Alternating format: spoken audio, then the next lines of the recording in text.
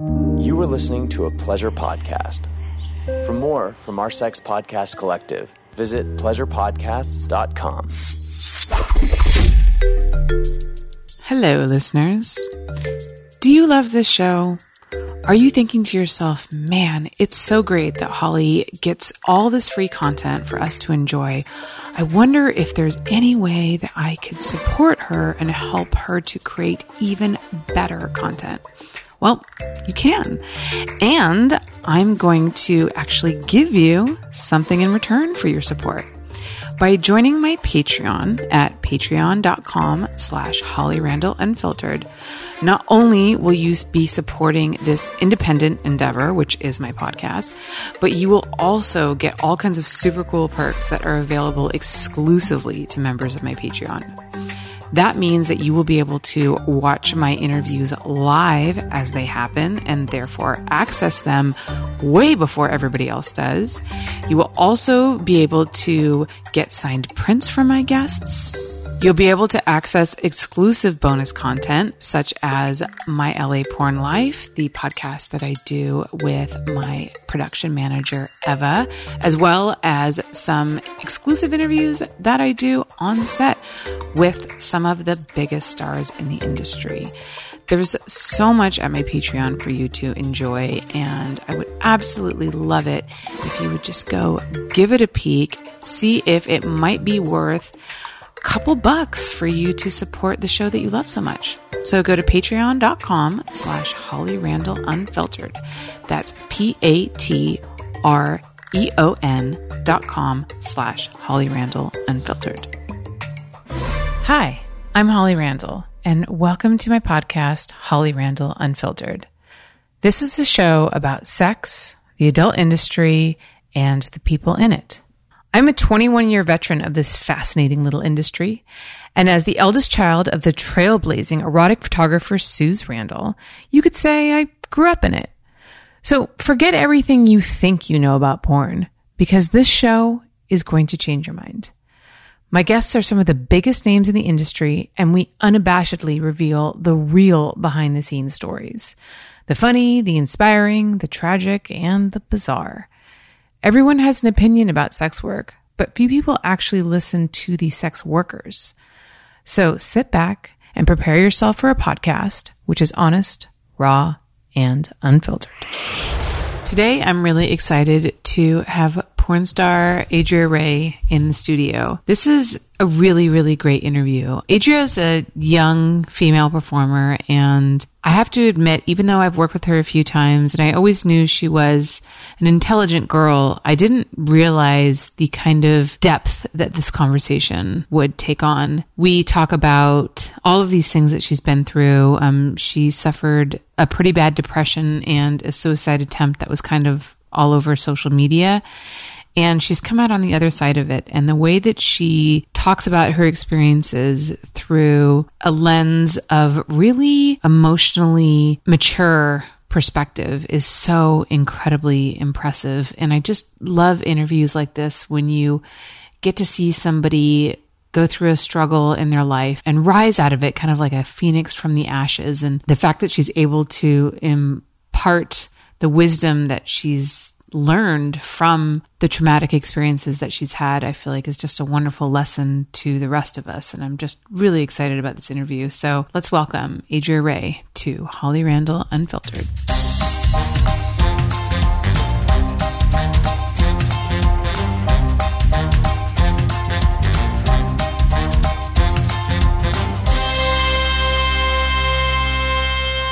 Hello, everybody. Welcome back to Holly Randall Unfiltered. Today, I have the lovely Adria Ray in the studio.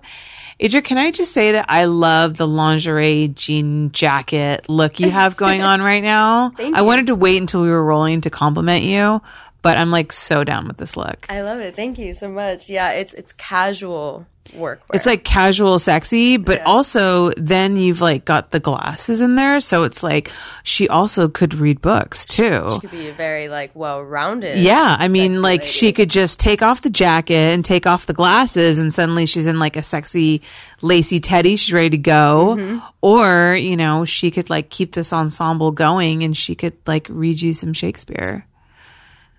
You never know. Candlelight dinner. Yeah. I mean, like so many opportunities with this outfit. It's fantastic. Yeah, it's very, and you got to add the sneakers with it. So then you're like, she could run away at any time too. Yeah, you never know. You better hold her interest because she could just be out that fucking door. In seconds.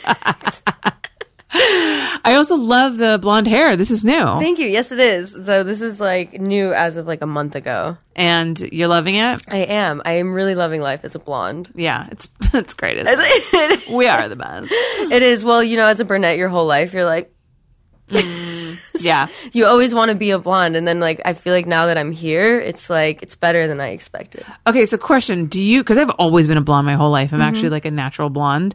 So do you feel like you get more attention as a blonde or are you treated differently? No, definitely. Really? Yeah. Like every single person that has commented on me changing my hair has said something along the lines of me looking like a bombshell or like a vixen or like something more sexy than what I used to look like. Right. So I will say that I think the brown hair just made me look more like younger. Yeah. I think too. And Yeah. I think the blonde hair makes me look a little bit more like womanly, I guess. Right. Do you find that like strangers treat you differently? Like, I mean, the guy was very nice to me downstairs who opened the door for me. It was like two of them. They were like, well, let me get the door for you. And I was like, oh, thanks. people had never opened the door for you before in your life. Never in my life. Not First once. time ever. Well, I think it looks great. I tried to go brunette. Well, I've never tried to go brunette. I got lowlights once and I almost cried. I just look so bad on me. It brings out like the red in my face. It's just like, I'm just going to always be a blonde. I've gone through a lot of really awkward hair phases. This is definitely my best one. Yeah, no, I think it's great. Yeah, because like last year I tried to do like this like gingery thing. It was like kind of orangey blonde and it was not working. And then like I did pink, which was fun, but like didn't work. And then I did black, but I felt like I looked really like exotic. And then everyone was always asking me like, what are you? Yeah. And then I would just have to disappoint them by saying I'm really white. So I was like, I'm so white, I'm mayo, like Dutch, Irish, German, like very like European mutt. Yeah. Yeah. Same here. It's okay. yeah. But with the black hair, it definitely made me look kind of like I don't know, like I got like Bosnian once, and then some other guy asked me if I was Armenian here, Okay. and then I got like Latina a lot, Yeah. Okay. but I think in SoCal, I think everybody just assumes that you're that living here. Right. I guess, you know what the best way to probably determine like what ethnicity you look like is to shoot a porn scene and see like what category they put you in. You know, like how Vicky Chase is Mexican, but like they put her in exactly. Asian scenes all the time because like people think she's Asian because they It's think she very looks true. Asian. Yeah. Because it's like the last acceptable industry where you can like stereotype racially somebody. divide people and stereotype people. Like so you can package, you know, like Latina Whatever. sex babes and all that kind of stuff. So that's probably the best way to like get an idea. That in the of- food industry is the only place you can racially Oh yeah, that's profile true. things. That's true, but I feel like it's more acceptable in the food industry, right? Because it's more like about culture. yeah. I think. Whereas for Porn's us, a little bit about culture too, though. I would say. yeah, Because, like, you grow up with a certain culture, sometimes you're attracted to that. right. Or sometimes if you grow up with a certain culture, you're attracted to the complete opposite. To the opposite, Because right. you're not used to it. yeah, that makes sense. But porn is such a weird psychology, like, human psychology thing. Yeah. Which is, like, kind of what I've learned having to, like, write my own stuff now is, like, having to dig into, like, human psyche and figure out weird fantasies and fetishes that people have and why. And it's, you know, the pool of human sexual fantasies is just so deep. Like it's never ending. And it's crazy. The longer you work in the porn industry, the more diverse tastes and fantasies that you see. And it really opens your eyes. And it's just fascinating how complex The human thing sexuality that is. really surprised me was, I think, just kind of like figuring out the weird stuff that I found attractive that I didn't really notice before. And then when I got into porn, I was like, wow, like, I really like collarbones. Like, I love women's collarbones. Really? Like, that's something that to me is like, I think is so sexy. Which is like so. Now I'm like, what's my collarbone right? like? Isn't it? It's like such a weird thing to think about, but like, collarbone? it looks great. You're a liar. You're a liar. You didn't mean that. So what? I always find it interesting. So many girls talk about how they learn about their sexuality and learn about themselves and their preferences in porn, in this kind of safe production space where they can explore all these different avenues and how they really discover themselves. So what did you find that you were into getting into porn besides collarbones? Like any specific acts or anything like that? Getting into porn, I was like very vanilla when I first got in. Like I remember when it was maybe 2 months in, and because of the agency that I was with Adriana Chechik and Megan Rain a lot, and they were like full blown in the middle of like doing anal and all this really hardcore stuff. And I remember seeing a butt plug that Adriana had and being like mortified that like she was putting this in her body. Like, how could you possibly ever do this? And then, within a year I was like doing the same thing. So there was one thing that like I learned about myself, that I wasn't as open in the beginning, but being around so many people and like so many different other people's sexualities, I think it really kind of like opened me up to my own, because I was a lot more willing to try certain things that I probably wouldn't have ever done in my life ever. I mean, maybe like I'd only ever stuck in like a finger in my butt, like ever before I got into porn. And then you got up to Adriana Chechik size butt plugs. Exactly. Which I don't know the size that you're talking about, but knowing Adriana, I can imagine it's an impressive size butt plug. And then also another thing that I learned was that I really enjoyed rough sex. That was one thing that I really liked doing. I liked understanding kind of like the weird psychology behind like wanting to be dominated or feeling that primal kind of instinct while you're having sex. I really enjoyed that. I found out how much I really like women. Like, I really like women. Once, like, I got into porn, I was like, wow, this is, like, one place that I can really explore that side of my sexuality that I never had a chance to back in Michigan, because being gay where I'm from is still kind of... it's like still kind of on the edge of like being accepted. Like people aren't assholes about it, but they're definite, like people who are gay are definitely still talked about in like a bad manner behind their backs. So it was always something that I was very scared of like exploring when I lived there, because I was like, it's such a small town and I know people are going to find out, and like, God forbid. But then I just ended up doing it on the internet anyways. So. Yeah. And then everyone found out, for sure. But at least I don't have to live there and deal with them. So right. It's a lot better doing it here versus where I came from. Yeah. So I want to ask you actually about you enjoying rough sex. Because there's a lot of people who feel like, you hear the age-old porn is degrading to women. Look at these examples of these rough scenes where girls are getting like choked and like dick slapped and all this kind of stuff. I had somebody post this comment on my YouTube channel the other day, and they were like, why is all porn like this? Like, why do women always have to be victimized? And I was like trying to explain to them, like, some girls actually enjoy this kind of sex play. And so can you maybe like tell us a little bit more about that and why you enjoy it? And do you like talk to your partner first about kind of how far they can take it? You know what I mean?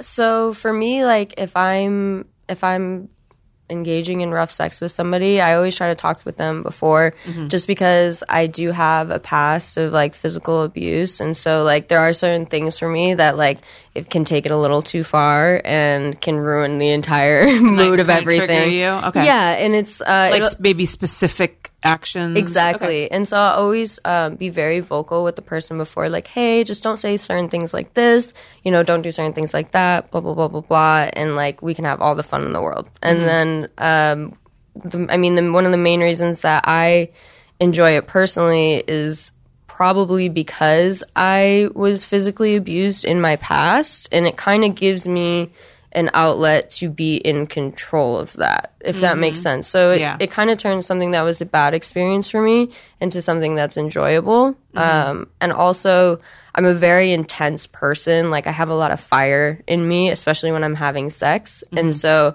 that can kind of translate into like this roughness. And I think having somebody that kind of matches that energy with me makes me enjoy it more, because I feel like we're both kind of indulging in this really intense, really passionate, very kind of primal act with each other, where it's like rough and intense. And also when you're doing that, you have to be very in tune with each other, because you have to be very aware of each other's bodies, especially when you're doing a lot of rough stuff. So I think it kind of brings that intensity to like a higher level as far as like connection and passion and just overall intensity. So for me, I just like that kind of fiery like thing that goes with it, and probably just the really primal like part of like being dominated as well. I love that you talked about how having that kind of sex actually makes you be more connected with your partner, because they need to be able to kind of read you, and because it's so intense.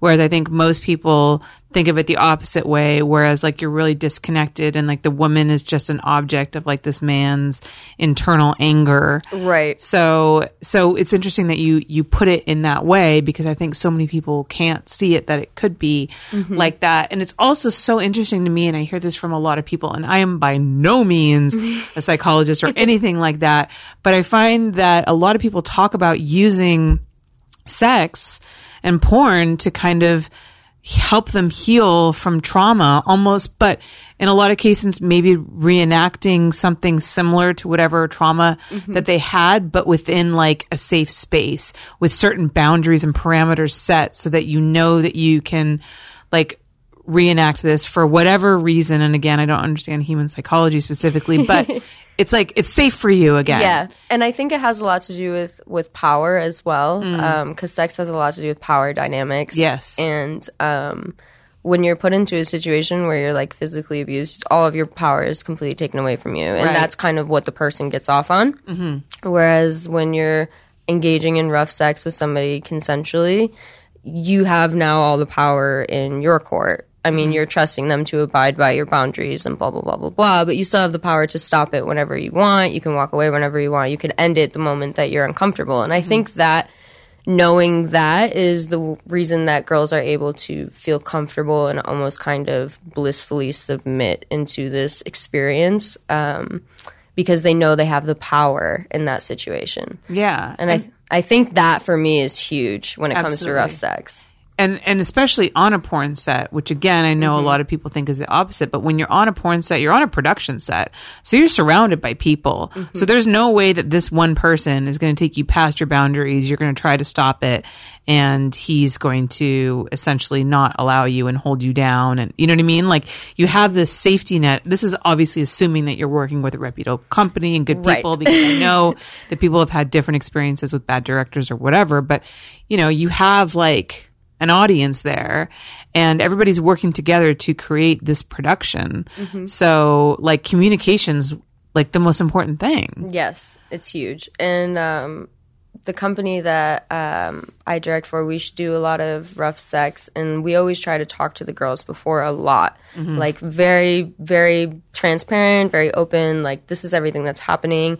We want to know all of your boundaries, so the second that we see them being crossed, we can step in and say something in case for whatever reason we don't hear you, something happens, you know, XYZ. Right. And it's just taking care of people on set. You know, the more you take care of your talent, the more willing they are going to be to give you a really great scene. So. Right.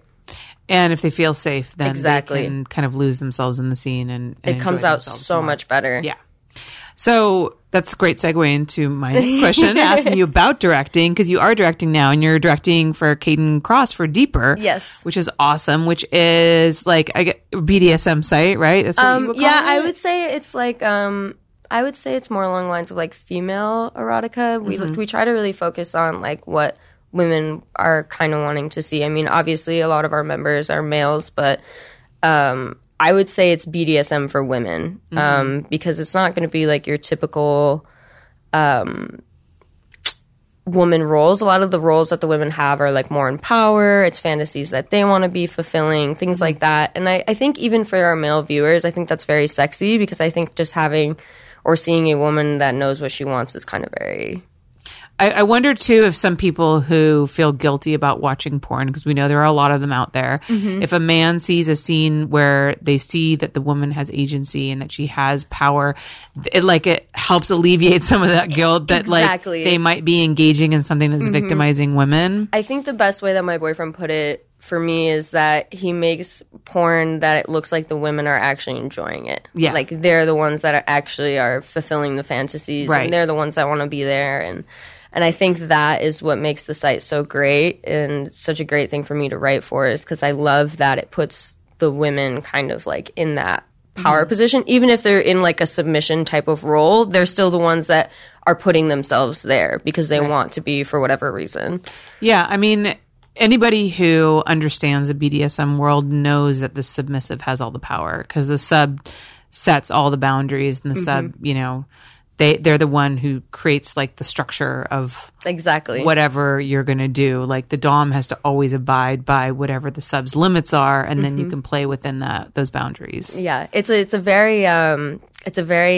a dance almost, back and forth. It's very balanced as far as power goes both ways, and it's playing with that power back and forth, and that's the soul of BDSM, is just playing with that power and kind of seeing different ways that you can use it, and I think that's what really like makes the intensity of the scene, is just seeing it kind of like bounce back and forth between two people, whether they're a dom or a sub. Yeah, I mean, power dynamics between people are really interesting, and it obviously seeps into all other aspects of our life. Everything, we're social animals. We all live in this pecking order world. So like, what better place to kind of either switch up those roles or explore those roles more so is in the bedroom. Sex is like our most primal action, and then you bring in like the social aspects of like human behavior into that, and it's just like this really interesting, intoxicating mix, which I think makes BDSM really interesting.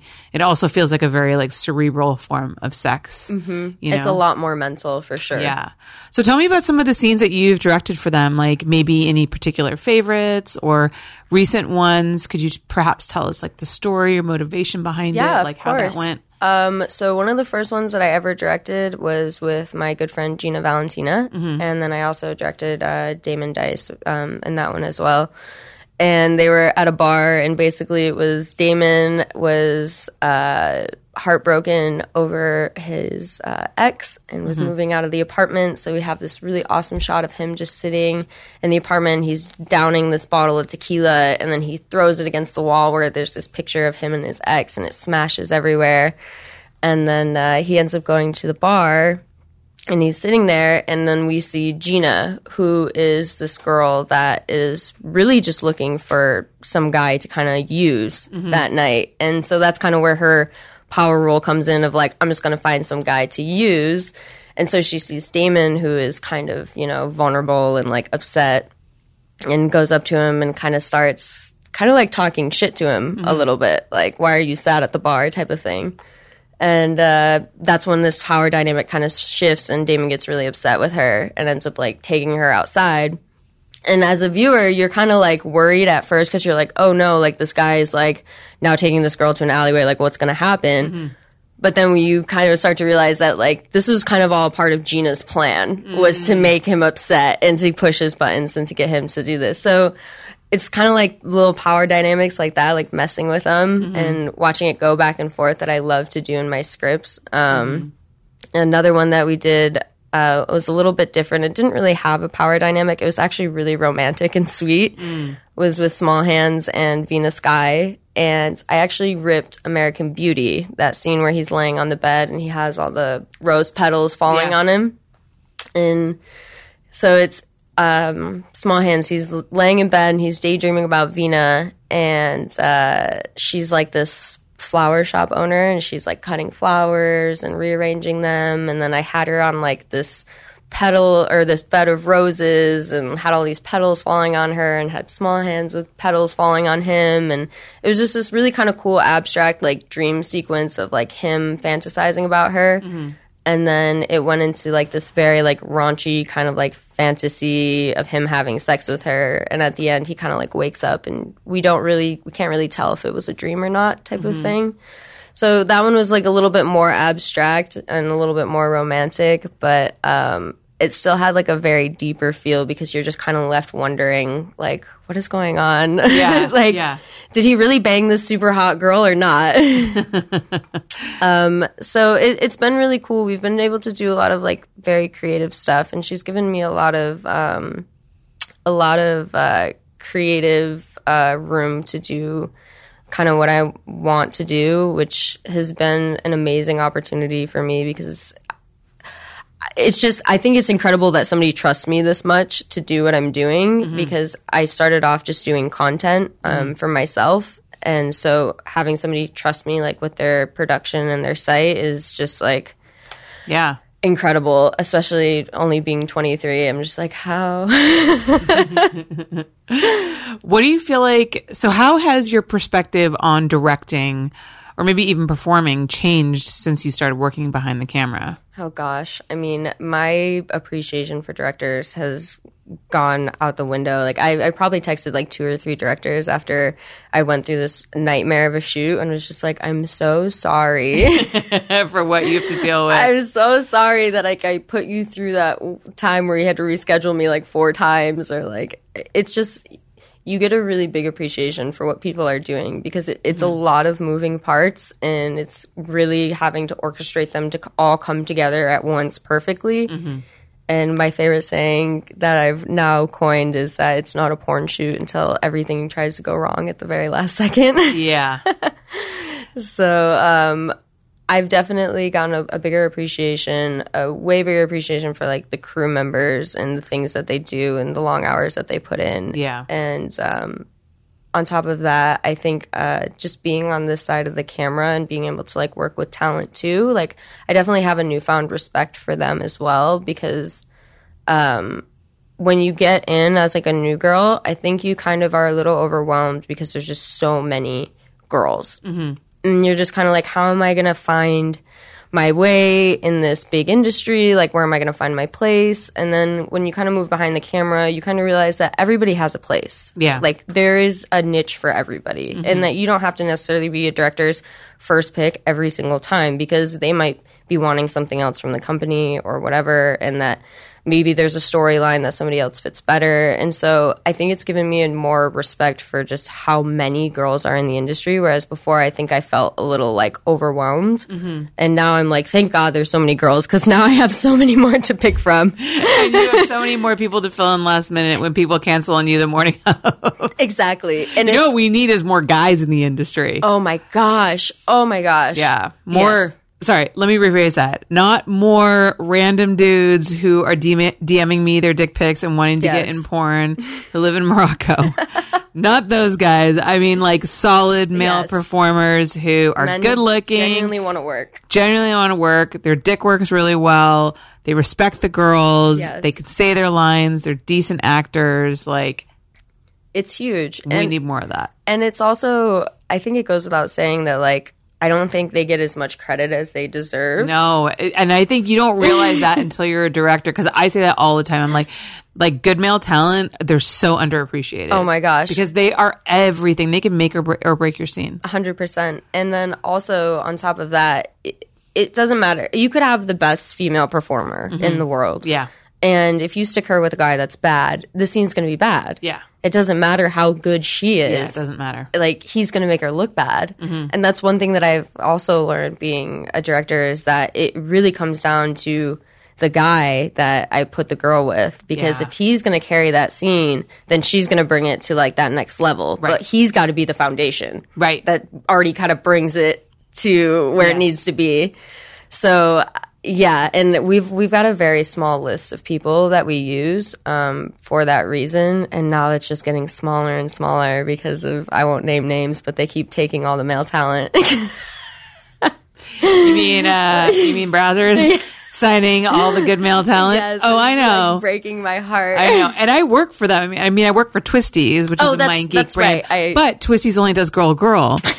And I only shoot boy-girl for like other. So believe me, even though I work for Mind Geek, actually they sponsor this podcast, they still screw me on taking all the good male talent.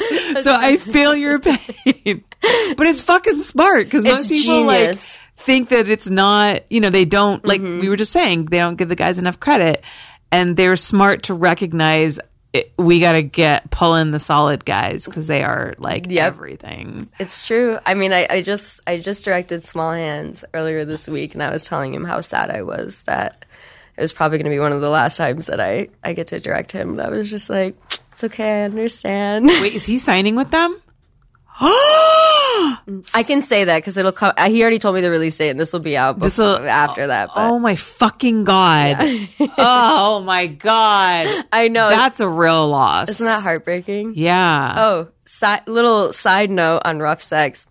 One of my first scenes that I had done when I first got into the industry was with Small Hands, and it was like a rougher scene. So we took like a picture together with his hand around my throat, and like I was looking kind of like scared type of thing, and my mom saw it. And it was like right when she was like first finding out that I was in porn, and she called me like so concerned, like, I saw this tattooed man with his hand around your throat, and I'm just really concerned. And I was like, Mom, if only you knew this tattooed man. He's literally the sweetest man. Small Hands has got to be one of the nicest people in the industry. He's hands down angel. It was so sweet. That's and like so funny. Still to this day, like I'll say his, because it's such a distinctive name. Yeah. And still to this day, she'll be like, oh, that guy that was choking you. I had Small Hands on this podcast. You guys go back and watch it. And he cried on the podcast when he talked about how much he loves Joanna Angel. I think he cried a couple times actually. He's very like sensitive and like, but like, oh my God, we love him for that. Dude, he's so great. Yeah, I don't think there's anybody who doesn't love Small Hands. Fuck, dude. Fuck. I'm sorry to break your heart on air. It's okay. My heart's broken. It's all right. I'm just going to shoot girl forever. I know, right? No. We're all just going to have to give it up. Fuck it. What do you think is the most challenging thing that you do now as a director? Like, what is one of your biggest challenges? And then what's one of the greatest rewards? One of the biggest challenges, I would say for me, the biggest challenge is probably having to coordinate everybody last minute, because everybody in porn likes to wait until like 3 or 4 days before to like pull their heads out of their ass and like get their shit together. And so like me being included, so like it'll be like a week before the shoot, and now we're having to like button down all the details. And I think that's probably the most stressful part, is just all that pre-planning that goes like right before the shoot. Right. Like, okay, what are the last things that we need to get? What do I need to run and do? Blah, blah, blah, blah, blah. And then having to balance that with also shooting myself and performing still. It's a little bit hard, because then I'll be on set like trying to coordinate, 5-10 different people. Like, okay, you go get this, you go get that, you go get this. And then I have a director behind me like, okay, we need pretty girls. And I'm like, ah. Yeah. So I think that for me is the most stressful part, is finding that balance. But other than that, I think the most rewarding part is that once it's all said and done, watching all of that chaos come together full circle, and then finally seeing the final product, that is probably hands on like the most rewarding thing. And creating content that people are proud to be a part of, I think is the biggest reward for me, is having people turn around and be like, wow, like I love the thing that you directed of me, or like I love the pictures, or I just love that scene. I think this is the best scene in my life. Like things like that to me are great, because I want to make content that girls are proud of, because I know there's so many videos out there of like, oh, like young teen in pigtails, like da da da da da, Probably, or like, which you've shot a few of. or just something ridiculous, or something that's like a little bit humiliating that you're not really that proud of, that's out there. So I want to shoot stuff that girls can actually show other people and be like, look at this thing that I did. It's really cool, and I look amazing in it, and I feel sexy in it, and look at how great I look fucking in it. And that for me is probably the best thing about it. So do you have like a real sense of female empowerment then, being able to do that and work behind the scenes? And I mean, you're definitely working for a company that is run by women, powerful women, and is about power. So that's a like intoxicating mix. Yeah, I mean, I love it. I mean, we still work with men on our set too, and it's a very good balance, because I think that everybody can equally give input where it's needed, because there's definitely times that like I look at my cameraman and I'm like, hey, from a guy's perspective, like, what do you think about this? Because sometimes I might be focused on something completely different. And at the end of the day, like, that might not necessarily be as important as what we're trying to sell, and that's sex. And sometimes I need a male perspective to, like, look at something and be like, hey, maybe let's shoot it this way, or hey, let's try that. Or so it's a very good balance, and I think just bringing women to that equal playing field with men is really what's great about what we're doing, and that everybody works side by side, and there's no weirdness, and it's just it's cool that so many people want to be a part of it too. Like, so many girls reach out to me and are like, oh my gosh, like, I want to shoot for you guys. Like, I would love to be a part of it. Like, da-da-da-da-da. Or even just wanting to shoot content with me. And, like, because I do my own little stuff on the side too. But I think all of it is just great. Like, pushing girls and showing them that, hey, like, there's so much stuff you can do in this industry. Like, you don't have to just perform, or you don't have to just do this. Like, there's so many things you can do. Yeah, it's definitely opened up for women a lot. It's really great. It's great to see. All right, we're going to take a quick commercial break, and we'll be right back.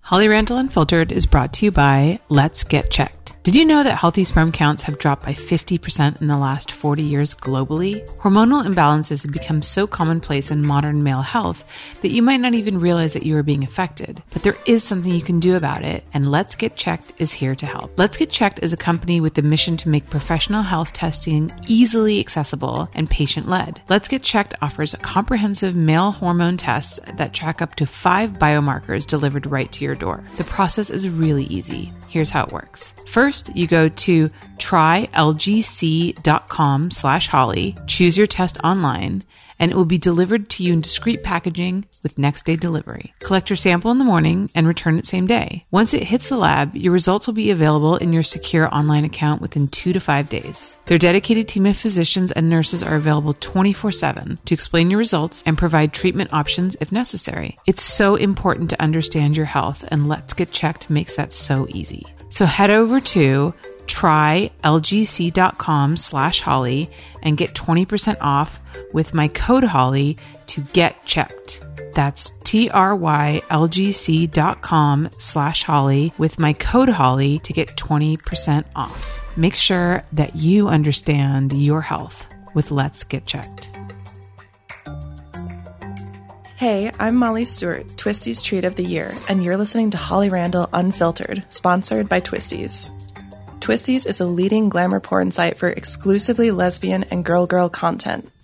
Since starting my journey with Twisties, I have shot some incredible scenes with some of the best girls, making some truly amazing fantasies come to life. For 18 years, they have featured the biggest names in the industry, recently rebranding to exclusively female content.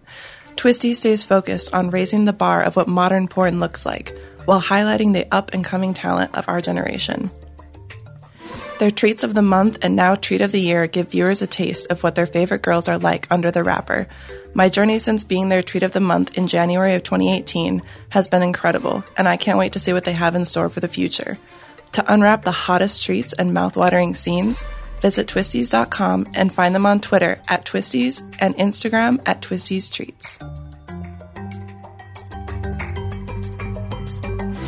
Okay, so we're back. So I really love seeing, how you've progressed. I know you've gone through some difficult times, and I really wanted to have you on the show because I saw you were directing and I saw you producing some really new content, and I've also seen you go through a lot. And I love the story of, women who have hard times and who come back and reclaim their power. Cause that's also my story. I struggled with alcoholism and relapse and all that stuff. So I've been through that cycle. And, that redemption and coming back is like so powerful and amazing. And I think it's a great, important story to tell. So do you want to talk a little bit about all of that? I would love to. So just to give the people listening a little bit of backstory so they know what we're talking about. I believe it was in 2018. No, 2019. Nope, 2018. I had to check the date on my arm. 2018, I went through a really, really tough year. in the December leading up to that year, I had a really, really bad miscarriage. And because of that, I had to take off work unexpectedly and was charged a lot of money for canceling shoots and was put into a really, really bad financial situation. I was able to get out of it at the beginning of 2018 and kind of come back to shooting, but I was still really depressed from what had happened to me. And at the time, I was 22, 21-ish, and so I had never been pregnant before. I'd never gone through a pregnancy or anything, and so dealing with losing it and, like, how traumatic it was like one of the worst experiences I had ever gone through. Dealing with how traumatic it was afterwards was just really hard for me at 21. And on top of that, like, my agency was putting a lot of pressure on me to just continue to perform at the level that I was performing at, which was, at the time, I was shooting maybe 20, 15 times a month. And It's a lot. For any performer, for any human being. I mean, being on set that much, you barely have any time to yourself, you know. Basically what I was doing at the time is I was just going to set, coming home, and just, like, smoking until I basically knocked out, just so that I could wake up the next morning, go to set, shoot, come back home, smoke until I pass out. And then it was just the same cycle over and over and over again. I wasn't really dealing with... you weren't able to process the trauma. I was just pushing it to the side, pushing it to the side, because I was just trying to perform, keep to the level that I was at before all this had happened. And then also just having a public eye on you during all of that, having to pretend like you're okay all the time, it sucks. Like, you already feel like you have to act because you're being called a name that you're not. You're already having to feel like you're having to act around all these different people. And then on top of it, you're having to pretend that you're happy too. And it's just a miserable cycle to keep going into. Right. And eventually I just cracked. It was like May of 2018, and I actually was, at that time, I had started to take Xanax a lot because now the weed wasn't really doing it for me, and I was still having to perform, so I started taking Xanax, and I was like, this is great, like, I don't feel anything, like, but also, in the same sense, I was a real asshole, like, I was a real piece of shit to my friends, to my family, like, to the person I was with, like, I was a very, very bad place. And it was May when it got to a point where I was like, you know what? I just don't even want to do this anymore because I know I'm letting all these people down. Like, all my friends can't fucking stand me because I've bailed on them. I've lied to them. I've told them that I'm going to stop doing this, and I just don't. And, you know, it's now gotten to a point where it's affecting my relationship. I know that this person's probably going to leave me because of what I'm doing, and da-da-da-da-da. And on top of that, I live in California, which is hundreds of thousands of miles away from my family. And I'm completely alone, and I don't have anybody here. And for some reason, I don't know why this is, but for some reason when you go through a miscarriage, it makes you feel really alone for some reason. Or just when you lose a pregnancy, I think in general. I think it just makes you feel really alone because it's hard for anybody to relate. You know, it's hard for anybody to be like, oh, I get what you're going through, unless they went through the same thing. And even then, it's kind of hard to explain because everybody's situation is different. Right. So I was feeling extremely alone, and I just felt like I didn't really have an option. So I ended up trying to take my life by swallowing a shit ton of Xanax, and it didn't end up working at all. And I woke up the next morning, which I wasn't planning on doing, and I actually had a shoot that day. And I was so out of my mind that I actually tried to go to my shoot. Oh my God. I actually was like packing my shoot bag and was like zipping it up. And my boyfriend at the time was like, no, like, you're insane. Like, you're not going to set. Like, I know what you did last night, blah, blah, blah, blah, blah. And like, you need to call your agent and tell him what happened. And so I did. I told my agent what happened. I was like, I'm an idiot. Like, I tried to kill myself last night, da-da-da-da-da, all this stuff. And he tried to charge me a kill fee for the day. The irony anyway, of the name. No shit, right? I'm like, I wish. No, I was kidding. Anyways. So that's besides the point. So I tell him, and he basically told me, I'm going to have to take you off the site. And until you get your mental health back up to a state where you can perform again, I'm not going to put you back up on the site. Now, however, with these lovely porn contracts, you're not allowed to shoot or do anything, work for anyone, unless it's through your agent. Right. And he was basically saying that I was off the website, so that meant for the next you weren't working 3 months I wasn't going to be working. Right. Luckily, at the time, I only had probably 2-3 months on my contract, so it was really easy for me to just kind of like sit and wait it out versus, you know, some people who have 2-3 years sitting on their contracts still. So I took a break from porn, and I took a step back, and I took 3 months off to really just kind of regather myself and take time to heal what I wasn't healing prior to that. And it was hard. I'm not going to deny that I went through a lot even just in those 3 months following it, because it was really hard because everything came out publicly. Then it became a social media thing, and a lot of my girlfriends told me that I should, you know, go out against Derek, and then I ended up doing that. And then it became like a whole entire media circus, and then it became just constantly my accounts getting taken down by this team of people that were trying to make sure that all of these things weren't being said, and da-da-da-da-da. And so it was a really stressful 3 months, and I didn't really do a lot of healing because of how stressful it was. And I just kind of threw myself back into porn after 3 months. And once I got back in,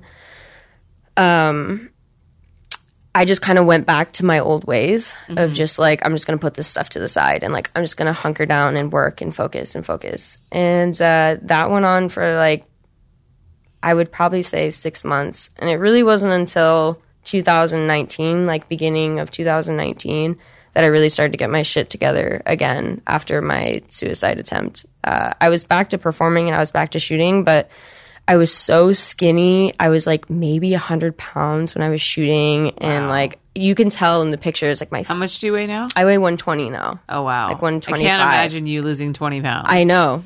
And it's like, it was like my face was sunken in. Like, you could see my rib bone. Like, it was just, I looked really, really unhealthy.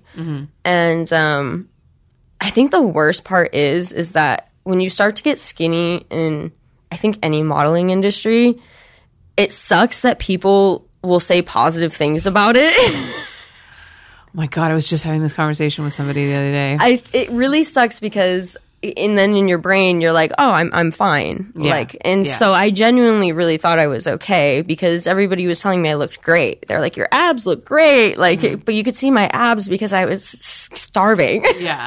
Yeah. And so I really thought I was okay. And then it wasn't until like beginning of 2019 that I went home by myself, and I had a conversation with my dad, and he was just like, you don't look like yourself. He's like, I know you, and like, this isn't you, and like, you just don't look like yourself anymore. And I was like, I know. I was like, I don't really feel like it. Like, I feel sad. Like, and he's like, you need to start changing things. He's like, you need to figure out what you want to do in this industry, like what you want in your life, who you want to be a part of it, who you want to be surrounding it with. And like, he's like, you really need to take that into consideration. He's like, 'cause that's why you're feeling the way you feel. And then when I got back to LA, I made a lot of changes. Like, I really tried to fix a lot of things around me, and I got out of the environment that I was in. I was able to kind of stand back up on my feet by myself. And even though, like, in that process, I had to go through like a bad breakup and like losing some friends and, you know, some tough shit, in the long run, it pushed me to do so much better, because then it helped me pursue what I really wanted to be doing, which was directing and shooting my own content and creating stuff that's really beautiful. And so I started to focus my energy on that and just creating really beautiful stuff and stuff that I was proud of, that made me feel fulfilled to be in the industry. Right. And I think doing that and changing it from just kind of like a means to an end to something that I'm more passionate about was really my biggest turning point in my mental health for me. And just the people I was around as well. That was a huge factor. Yeah, absolutely. There's I was reading something about what makes human beings happy, and it's not money. Surprise. Shocker. But one of the greatest things that that make people happy is a sense of purpose. And a sense of having a place in the world and that you matter. Yep. And that you're creating things that matter or you're doing things that matter. And that sounds to me like that's what you found. And it's been doing this has also given me a newfound appreciation for the industry and just everybody that's a part of it. Whereas like before I kind of saw it in more of a negative light, whereas now it's kind of changed my perspective to a more positive one. Do you think it's because you feel like you have more power now, more like agency over your career? Like what?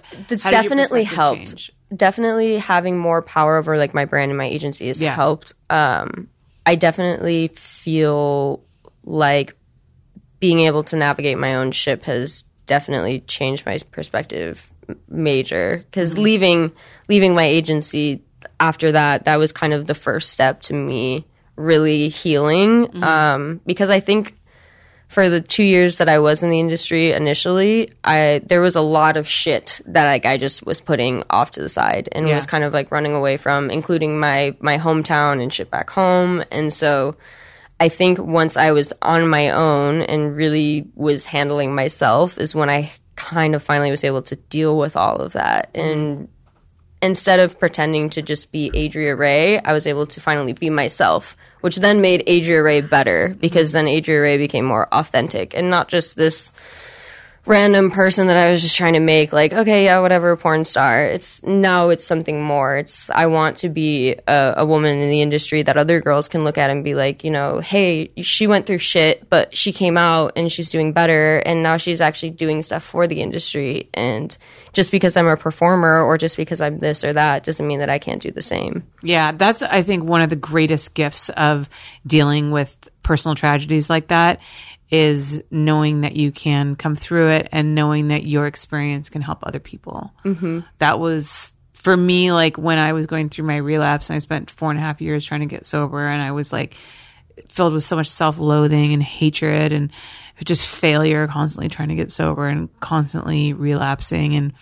And I was like, what, you know, and I truly like to believe that everything happens for a reason. But when you're in those really dark moments, it's hard to believe that. It's really hard. But, you know, what I kept telling myself was like, all of this that I'm going through, it's just, I'm going through it because I need to experience this so that one day when I meet somebody else who's experiencing the same thing, I can tell them like, it's going to be okay. Like I went through the same thing and you're going to be fine. You just got to keep trying. So what do you think is like the greatest lesson that you learned from that whole experience?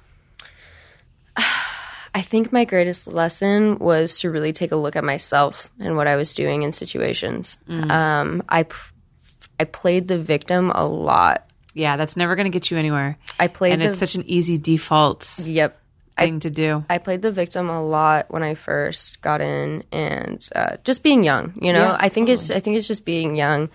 You really think everybody's out to get you because your parents aren't there to protect you anymore. Yeah. And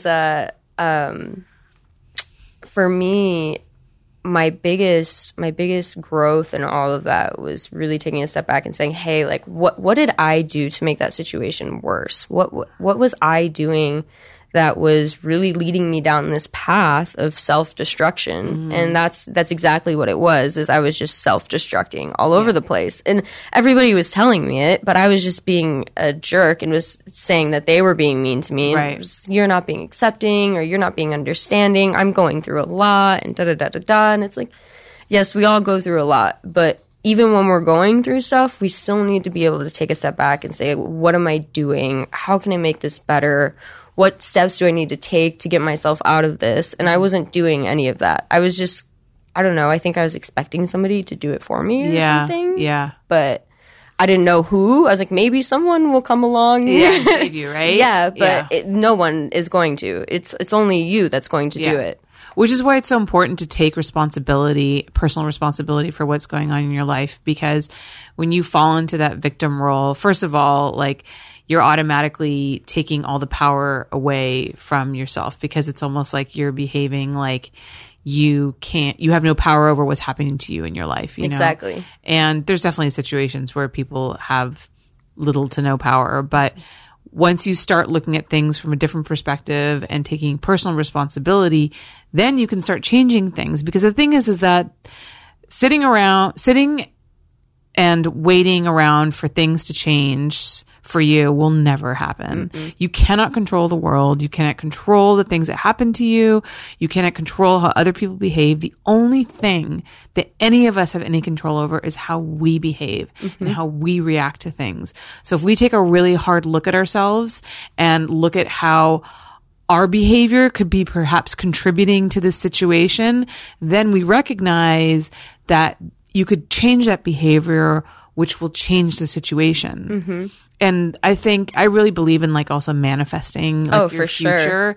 And also too, what you said earlier about, changing the people that you were around, that is also it. Because I think that when you change your behavior and you start to manifest a life that you want, you start to behave in a way that you wish other people behaved, then you attract different people to you and in your life. Yep. And I think also different opportunities, because people want to work, productive people, good people want to work with other productive, good people. Mm-hmm. They don't want to be around negative, victim playing people. Exactly. So when you change your behavior, you change the world around you simply because the people, of how you're navigating now. Exactly. And the people and opportunities that are attracted to you shift. Mm-hmm.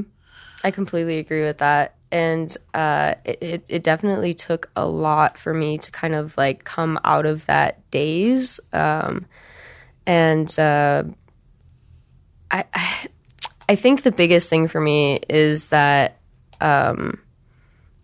when you're in that mindset, it's so toxic that it starts to take over every part of your life, like you were saying, and that once you kind of finally start to break out of it, that's when you kind of realize. And then you can also realize the people around you that are also doing it, because when you're that way, you attract people that are that way. Mm-hmm. And then you kind of start to realize like, oh shit, like that person does that same shit to me all the time. Mm-hmm. And that's not healthy for me. Like I need to change this. And this year has also been a really big year for me of trying to mend relationships with people that I've affected with behaving that way that I did while I was in that kind of toxic state.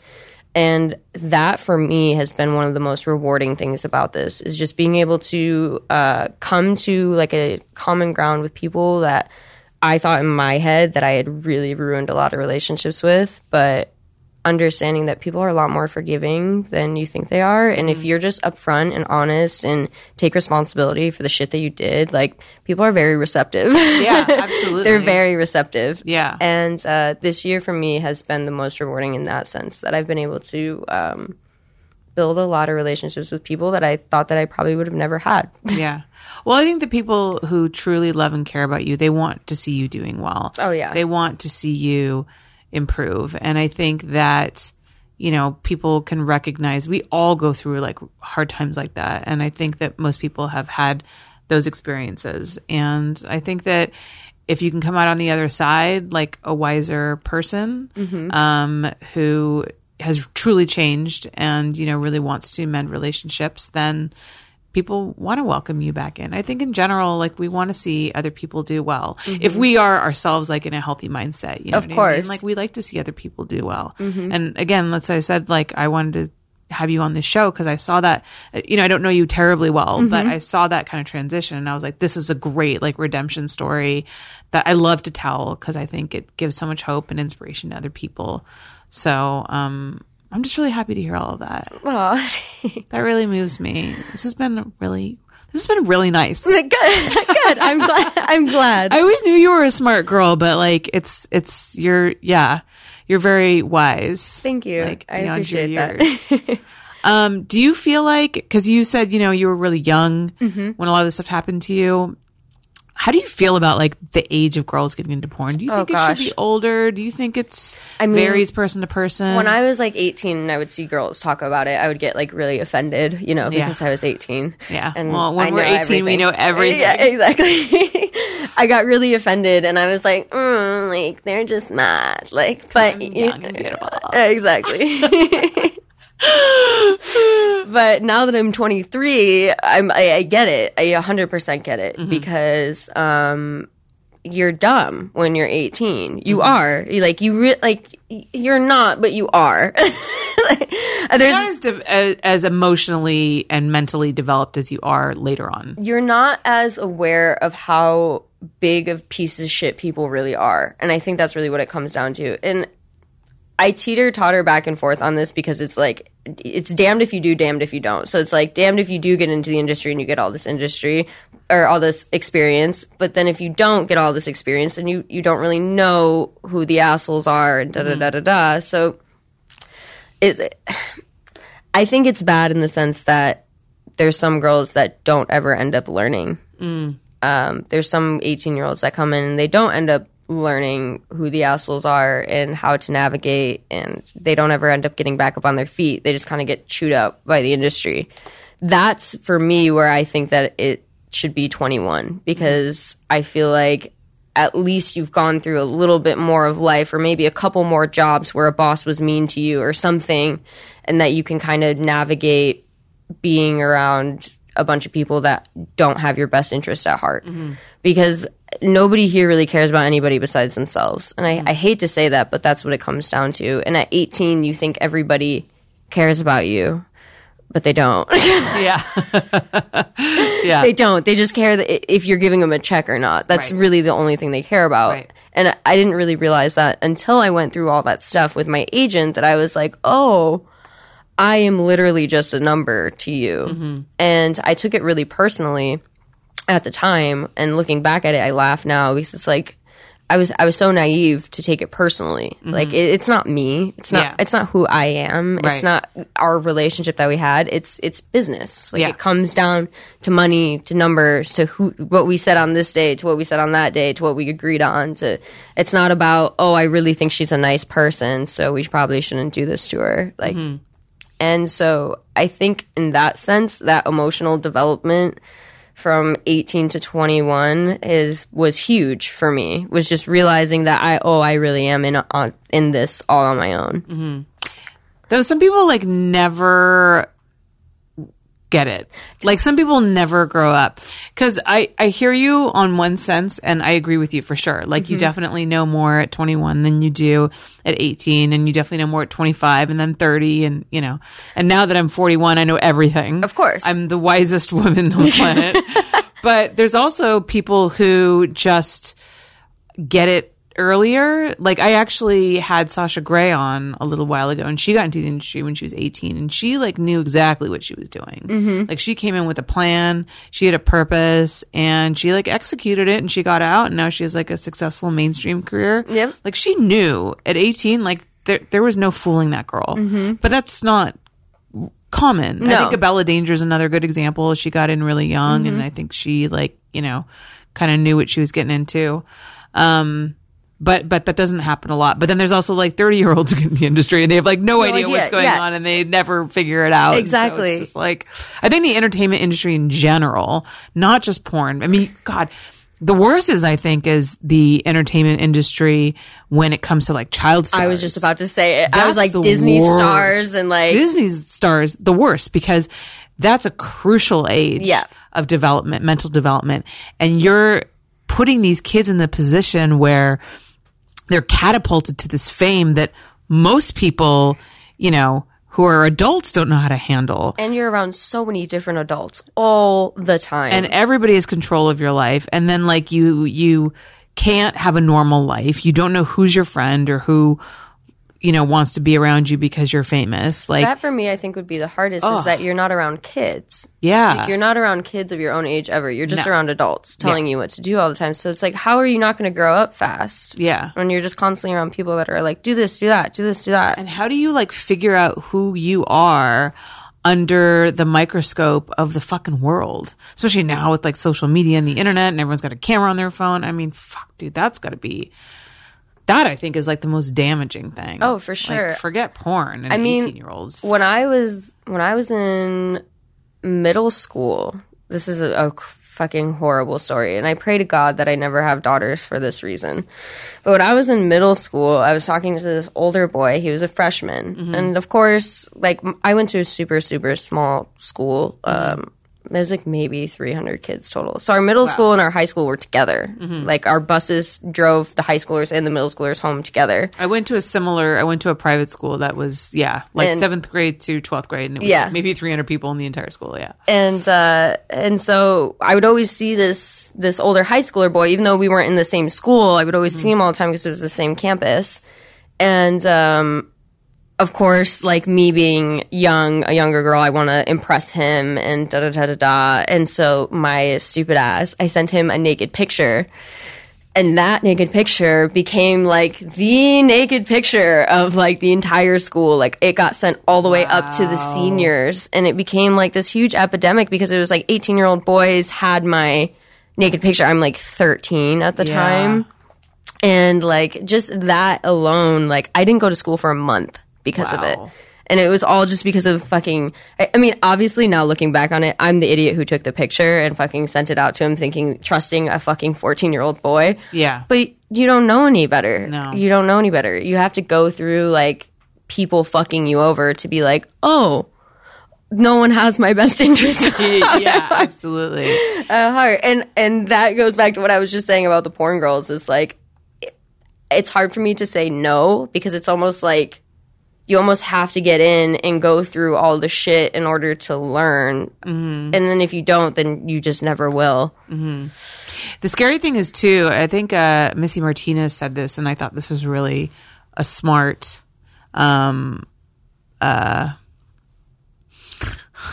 perception. Fuck, sorry. My words just float away sometimes. Perspective. And she was saying, you know, the thing about like being 18 years old and like being in porn is most 18-year-olds like go to college. Yes. Right? And they get to go to college and make all those stupid fucking mistakes and like fuck all the wrong boys like get and chlamydia get wasted. for the first time. Get chlamydia for the first time. Like just do all the dumb shit that college find people out you do. have herpes. Yeah, like fight with other girls and all of this stuff like plays out on a college campus, which is perfectly normal. And the only other people who know about this drama are your peers. But you go into porn and all of a sudden all of that like stupid drama that would normally play out like in college happens plays in out porn. in porn on this social media platform. You get famous real quick and everybody's talking about you. I mean, you obviously you had this experience. And so your personal like growth and your traumas and all that nonsense, that stupid shit that we do when we're young. Yep. It plays out on this very public stage. Yes. And that's really tough. Yes. Like really tough. It was. I mean, dude, in college, I did the dumbest shit. I'm so fucking glad I didn't grow up with the internet or cell phones or social media. I swear to God, I feel so fortunate for that. And I feel like I feel for you guys. Like it must be so hard to grow up as a young woman in today's society now. It was definitely difficult, like being in so young and like you said, having all of your traumas kind of put on display. And then also you add on top of that, like God forbid, you're dumb enough to get into like a relationship with somebody else that's also public, because then it's just now that all of that's magnified times two. And I went through that while I was going through my suicidal shit as well, where I was proposed to on this really public scale in this really grandiose way, and it was all over social media, and it was in front of all these people, and it was filmed, and da-da-da-da-da, and I was put into a situation where I couldn't say no. Of course not. Of course not. How could you? I couldn't say no. And then I ended up being in a situation where I really didn't plan on it. I mean, I said yes to a person that I'd been dating for less than a year. Yeah. And on top of that, we'd never had like a conversation about like, hey, like, what are your taxes like? Are you in debt? Like, because if we get married, like, your shit's my shit. All the unsexy shit about getting married. Exactly. Yeah. Like, we never had like a real conversation. Right. Like an adult conversation about what the fuck we were doing. Yeah. And I mean, I was just kind of, this question was just kind of dropped on me, and then it was filmed, and then it was posted all over social media. I'm not even kidding, not even an hour after it happened, it was already on social media. Of course. So it's like, there's nothing that I can do. Like, Yeah. you know, my family's involved. My mother's posting it. My father's there. Like, Oh, that hurts. and so for me, it was really overwhelming, and it was also a major learning experience for me, because now going forward, if I ever go through that again, I want it to be so private. Yeah. I want it to be so private. I don't want there to be any cameras. I don't want it filmed. I don't want to look back on it later. Like, we Yeah. can fucking tell somebody. Like, I want it to be between me and that person. Just Yeah. God fucking forbid, you know, something happens. You know, Yeah. I don't need a million people involved in my business anymore. Yeah. And going down that path, I thought, oh, this is great. Like, you know, being open and being myself, like, da-da-da-da-da. But you can still be yourself and still be open without involving so many people. Yeah. And being more private. And that was a huge lesson that I learned the last 5 years, is that I just need to keep more to myself, and that people don't really deserve as much of me as I think they do. Yeah. And that some things are just for me. Yeah. And like, that's a huge one. Right. That's a huge one. That's definitely going to be just for me moving Yeah. forward. Or you could just be like me and you could be married twice and never have ever been proposed to. I love it. Yeah. Hey, I'd rather be married than just be proposed to and then never make it to be married. Yeah, I guess that's a good point. I did make it to the wedding both times. Well, the wedding at the fucking courthouse. It's fine. I'm totally not bitter about it at all. It's totally cool. I got a ring though this time. I didn't get a ring last time. I got a ring this time. Anyways, enough about me. Oh my gosh. Thank you so much for coming on. Of course. You are lovely. I'm a bigger fan now than I was before. I'm glad I can make you a bigger fan. That's really the only reason I came here. I was like, I hope she just likes me more. Oh my God. I like you so much more. Mission accomplished. Good. The drive down here was worth it. I know everyone complains about the drive. I'm sorry. I don't live in the valley. It's okay. I scheduled it perfectly with my travel plans. So. Yes. You're going to LAX, right? Unfortunately. Yeah. That's actually right by my house. This is actually the least miserable part of my day, is this. Well, you know, with the coronavirus, the airport might be completely empty. So Lisa Ann took a picture of an airport a couple of days ago, and it was literally completely empty. I was like, this might be a great time to travel. You know, actually, I hope they keep the corona propaganda up so Yeah. that I can get all my shit out of the way. Yeah, I know, right? It would be very nice. Well, thank you so much again for coming on. Can you tell everybody where they can find you on social media? Yeah. Any pluggables you want to plug? You can find me on Instagram at Real Adria Ray while it's still there. And you can find me on Twitter at AdriaXXRay. And you can find me directing new scenes over at deeper.com. Fantastic. Thank you so much, Adria. It was so good to see you. You guys can find me at Holly Randall on Instagram and on Twitter. Turns out I found out recently I'm shadow banned. So I'm there. I swear to God. Welcome to the club. Yeah, fuck, dude. Sucks. I was like so careful about what I posted too. Like on Twitter, I wouldn't post anything explicit. Doesn't matter. Social You're media. still friends hates with us. And you have a vagina. Oh yeah, that's true. That's my biggest problem. It always gets in the way, that thing. Oh God. Yeah. Huge problem. Got to do something about that. And you can always support this podcast, of course, at patreon.com/Holly Randall Unfiltered. Thank you guys so much. I'll see you next week. Thanks so much for listening to my show. If you're a longtime listener or a new one, I've got a lot of interviews. So make sure you check out everything from the beginning of my catalog, because there's some real gems back in the early days of this show. And if you enjoy this show, there's a couple of things that you can do to support it. First of all, if you listen on Apple Podcasts, rate me 5 stars and leave a review. It's incredibly helpful to get my show up in the charts. Secondly, you can join my Patreon for as little as $5 a month and watch the interviews stream live, which, by the way, gives you access to my episodes way before anyone else. You can also get signed prints, books, merchandise such as shirts and mugs, access to my private Snapchat, and a free membership to my website, hollyrandall.com. Plus, I offer tons of bonus content. Q&A with your favorite guests that you cannot hear on the free platforms, and of course, my exclusive bonus podcast, My LA Porn Life, that I do with my production manager, Eva. It gives you a real and hilarious insight into what it takes to run a small porn company like mine. Because trust me, my job, though stressful, awkward, and facepalm ridiculous as it is sometimes, well, it's never boring. And we definitely give you the juicy behind-the-scenes dish that you can't get anywhere else. Plus, Eva's dating life is absolutely hilarious, and she holds nothing back. So go to patreon.com/HollyRandallUnfiltered and join the community. Your support helps me in my journey to change people's minds about the adult industry and hopefully the lives of the people in it. All right, guys, next week is a really special episode. I managed to get Dr. Eleanor Yanega on my show. If you don't know who she is a professor of medieval history. But not only that, she has a very specific study in sexuality in the Middle Ages, which is so interesting. We are going to learn so much about medieval history. Like, did you know that they had dildos and strap-ons? That cuckolding was a thing? And that sex work was actually legal and considered necessary? This and so much more next week on Holly Randall Unfiltered.